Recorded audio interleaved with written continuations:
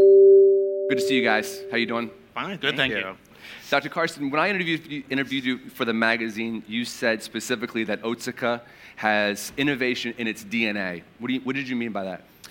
I've been with Otsuka since 2002, and throughout the time I've been with the company, we've had lots of different initiatives that represent how innovative the company is. So, for example, the sales force in Japan were the first group to have Prius cars when they came out.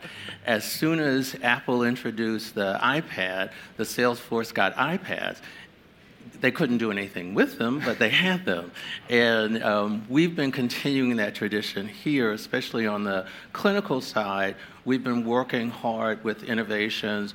We have an all-electronic platform for the trials that we do, and we also have all of our digital work with Proteus, with IBM early on, and I think those types of innovations continue. Kabir, you both work in Princeton, and you work closely with your Japanese headquarters. You have deep international experience. What does global collaboration look like for you two and for Otsuka at large? Yeah, so clearly we are a Japanese company. Headquarters is in Japan. We have a lot of autonomy in the US to run the business between us, but clearly, global organizations in pharmaceuticals are truly global. There are areas of risk that are global, whether that's quality, whether that's supply chain, whether that's pharmacovigilance, and so on. But I think more broadly than that, as along with innovation, collaboration, and the ability to work with others is also a signal feature of Otsuka. So Bill mentioned the relationship with Proteus. We just announced last week a relationship with Click. Well, over the years, we've had all sorts of collaborations of different size and scales with BMS initially that really put us on the map with Abilify, now with a range of other companies and so on. And to me, both that perspective around it takes all of us, it takes partners, it takes lots of others for us to be successful is really important. And I think the international experience is helpful to me because it just reminds me that even though my American colleagues tell me every day how exceptional this place is and how unique it is, it's not actually true. And that helps keep me grounded. Yeah.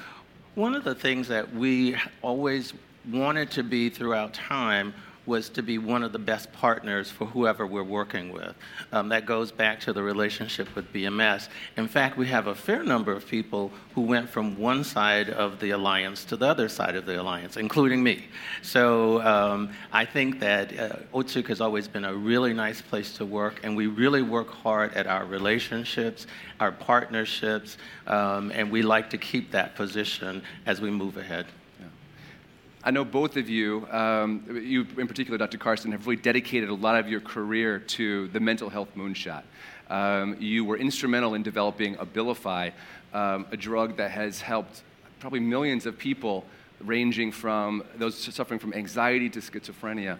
How is Otsuka, well, first of all, sort of why is the mental health moonshot so important to Otsuka?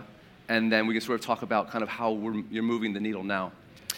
You're absolutely correct. I think that Otsuka recognized the asset that Abilify was, and to really put a fine point on it, the initial trials for the approval were all done by Otsuka, and they approached BMS to help them to commercialize the product. I actually got a jewel by being on the BMS side at that point in time with regards to lifecycle management for Abilify. And, great drug. You were able to look at major depressive disorder, bipolar disorder, all sorts of additional indications which you might not have ever considered for what was an atypical antipsychotic. The ability for us to expand really helped us to help large numbers of people throughout the world. Now, you would say, why is mental health the moonshot? And I think that when we saw how successful and how really helpful Abilify was as far as treatment was concerned, we also said we have to make sure that we understand the mental health populations around the world because we're going to be in that space for a long time. And as a psychiatrist, that really worked for me. I've always said that mental health is health, and that we have to, as Bernard Tyson said yesterday, we have to attach the mind and the head back to the body if we're going to treat the whole person. And I think that kind of spirit is what Otsuka thinks as far as mental health is concerned and why it's important to us. Yeah, and I would just add, I can guarantee you there's nobody in this room who has not been touched in some way by some issue around mental health, whether it's family, friends, colleagues, children. And I think, unfortunately, we have great pharmacological solutions. We know that we're still doing a poor job of providing really good outcomes for the majority of people with some form of mental illness or some form of trouble. And as I say, it touches all of us. And for us, frankly, that's a guiding light. It's turned out that for whatever reason, many companies are not so focused there, which has also been good for us. But really, that wasn't the choice. The choice is this is our guiding light. Yeah. As long as we're talking about Abilify, Otsuka really gained unique market experience through Abilify MySight, really coming to understand digital medicines, digital therapies better. And I wonder if you could sort of describe what some of the lessons learned have been and kind of what that experience has been, what it is actually. Well, that we worked with Proteus bringing that MySight forward. And early on, I would say that was a very interesting place for a pharmaceutical company to land. The cadence in Silicon Valley versus the pharmaceutical cadence is night and day. When we look at how to bring things forward, we say, oh, well, that trial will be done in 3 years and we'll be able to file in 5 years.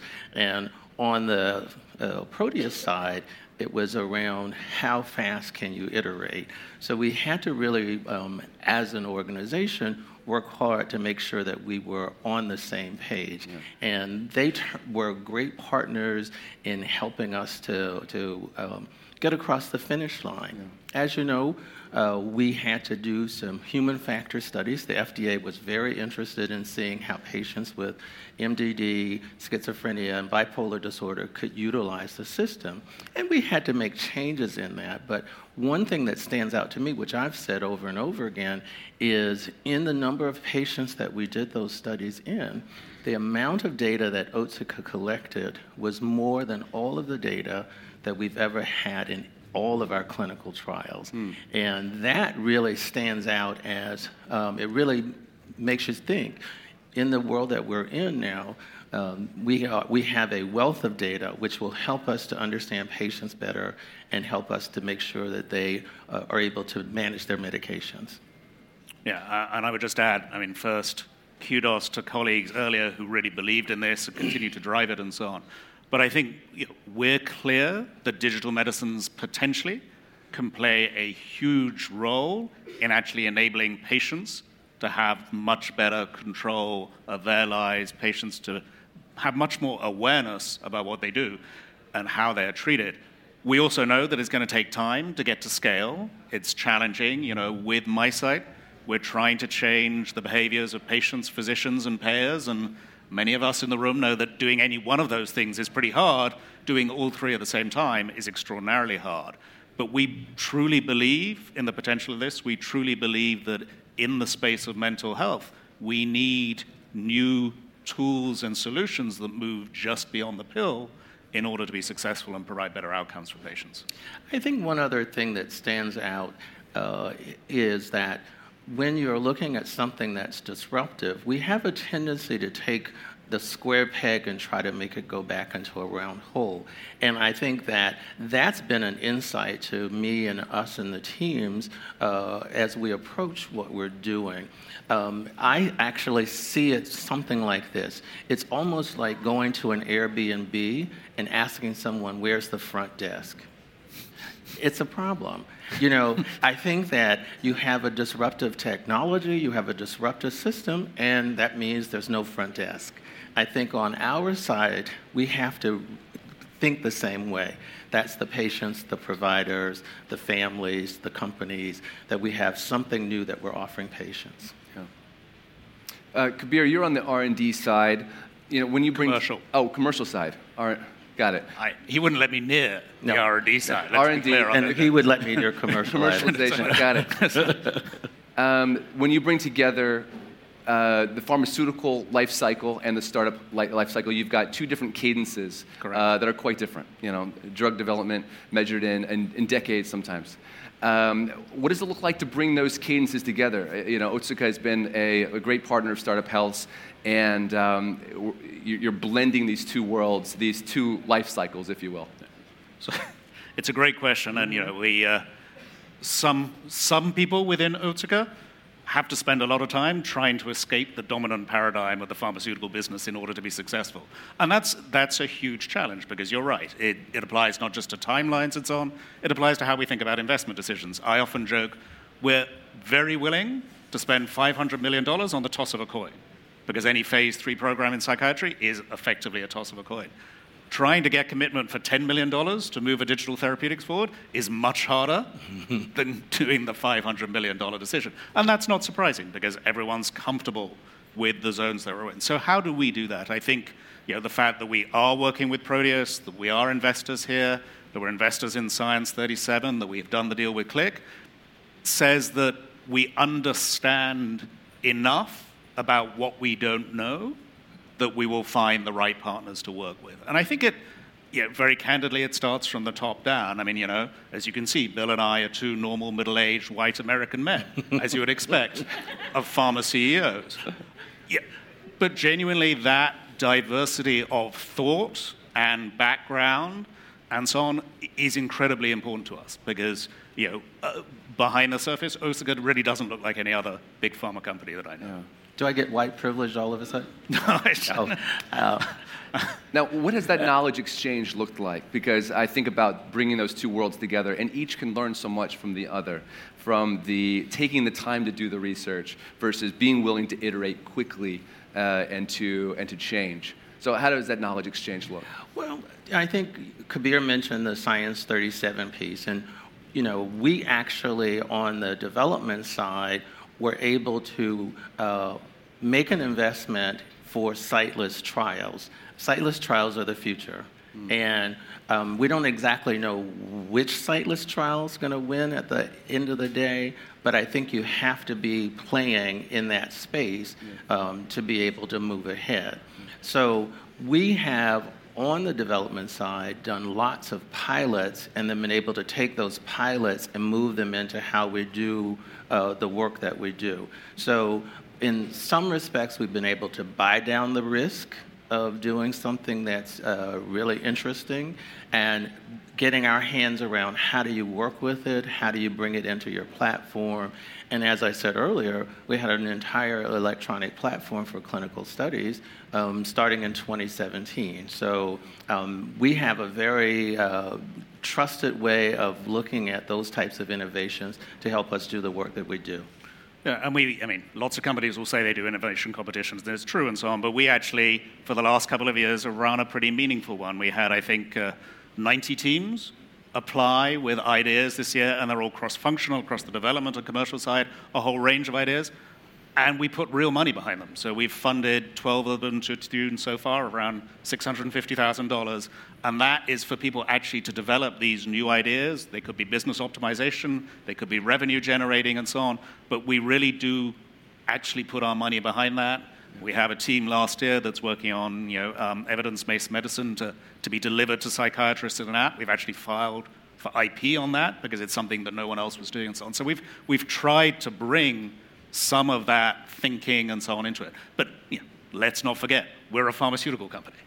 And that, even though I firmly believe that in 10 years' time or whenever it is, we will largely be selling solutions, which will include pills and vials and so on, but potentially a range of other things, it's still going to take us time to escape that dominant paradigm. I think also, Kabir said earlier, the tone at the top is really important, and he's a great partner for us to really talk about innovation from the top. The competition actually says to the people in the organization, what are you thinking? What can we do that's different? And I think the idea of putting the innovation, coming in both directions, has really helped us to create a culture where people think, how can we do this differently? Yeah.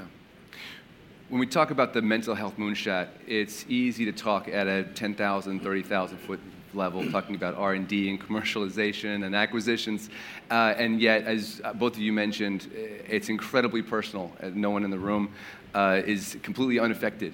And so, Bill, when we talked for the magazine, you talked about a few sort of sub-moonshots that really sort of hit you really personally, and I was really struck by the way you talked about hoping that you spend a big portion of the rest of your life making sure that no one receives their first diagnosis in prison. So could you speak to that and just sort of the personal nature of mental health moonshots?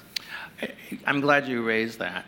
It's really important to me, and what I've heard over this festival has really helped me to see that a lot of people are working in that space, and I couldn't be more proud of people being able to do that.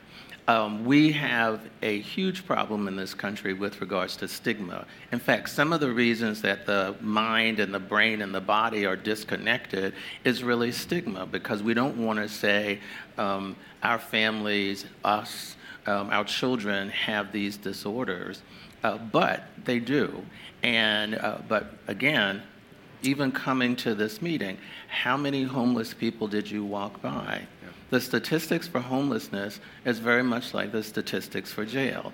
It's about 65% have some sort of mental health issue, substance abuse issue, and they just don't get the treatment that they need. Yeah. I think that we need the best and the brightest minds. The moonshot is really on what do we do on the front end? How do we make our diagnosis better? I'm sure that if we walked up and down the street, lots of these folks have never had an accurate diagnosis, so we don't actually really know what's going on. Yeah. The second part is most have never ever had adequate treatment. Again, we don't even know that we can make an impact. And I think that as we look ahead, we have to take all of the evidence that we're going to get from our wearables, from our monitorings of people, to be able to say, these patients in this category respond to this type of treatment. But it also might say, these patients over here respond to a different type of treatment. And we can refine it so that patients actually can get the mental health that they need, mental health care that they need. Yeah. No. And I would add to that, I think, unfortunately, what you see on the streets here or whatever is probably the most visible example of the lack of connected care. And I know connected care, the lack of connection, is an issue in every therapeutic area for every patient. But I think what you see here, and that's why I know there are entrepreneurs here working on that, but to me, that's also an incredibly important part of dealing with mental illness, the ability to connect. We know that the drug, even the MySight solution is only a small part of what actually will help us to help so many of those patients. Thank you, gentlemen. As we've reiterated again and again, the mental health moonshot and all the moonshots would be impossible without massive global collaboration.